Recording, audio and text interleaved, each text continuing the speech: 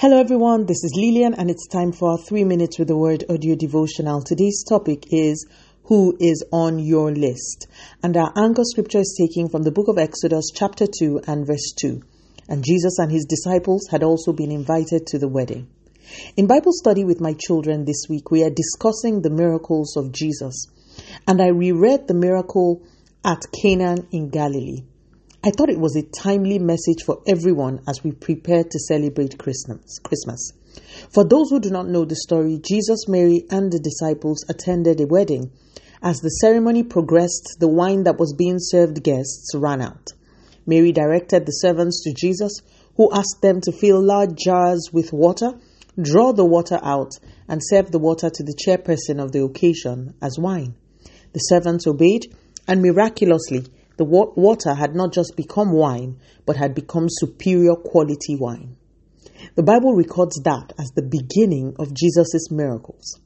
And while the account of that miracle is glorious, this is not the focus of our episode this morning. This morning, I would love for us to focus on verse 2 of that story. The scripture shows us that as the couple, or maybe their parents, drew up the guest list, in addition to all the other people they invited, they found a way to include the name of Jesus. Jesus was invited to that wedding. It was on the basis of that invitation that Jesus legitimized his display of the miraculous. If they had not invited Jesus, their ceremony would probably have ended in shame and disgrace. But they invited Jesus. This morning, amidst the planning for Christmas, amidst the buying and the spending and the worrying about what to buy and what not to buy, can you please ensure that Jesus has a space on your list? The world celebrates the birthday of Jesus, or at least purports to celebrate it, but very glaringly omits Jesus from their guest list.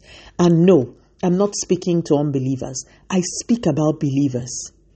Can we be intentional about centering and prioritizing Jesus this season?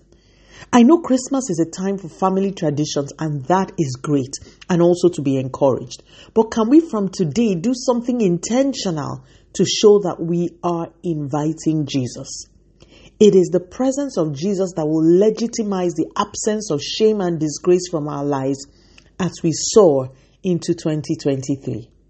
Beyond expensive lights and Christmas trees, beyond expensive Christmas dinners and presents, beyond the buying and the buying and the buying of this season, remember that if Jesus is not intentionally invited into your space this season, and wine runs out for any reason, there will be trouble. As we take steps to bring Jesus into our lives and our plans, may we enjoy a continuous flow of the miraculous in the name of Jesus. Let us pray. Father, in the name of Jesus, thank you for your word. Thank you for the grace to see this last month of the year. You have been so faithful. Please continue to take all the glory, Almighty God. In Jesus' mighty name, we have prayed. Speak to you again soon. If you were blessed, please drop me a line on audiodevotional@yahoo.com or on our website at www.3minutesaudiodevotional.com. You could also follow us on Facebook, Instagram, YouTube, and Twitter at 3 Minutes Audio Devotional. Remember, wrapped up in God's Word is all you need for your change to come. Love you and bye.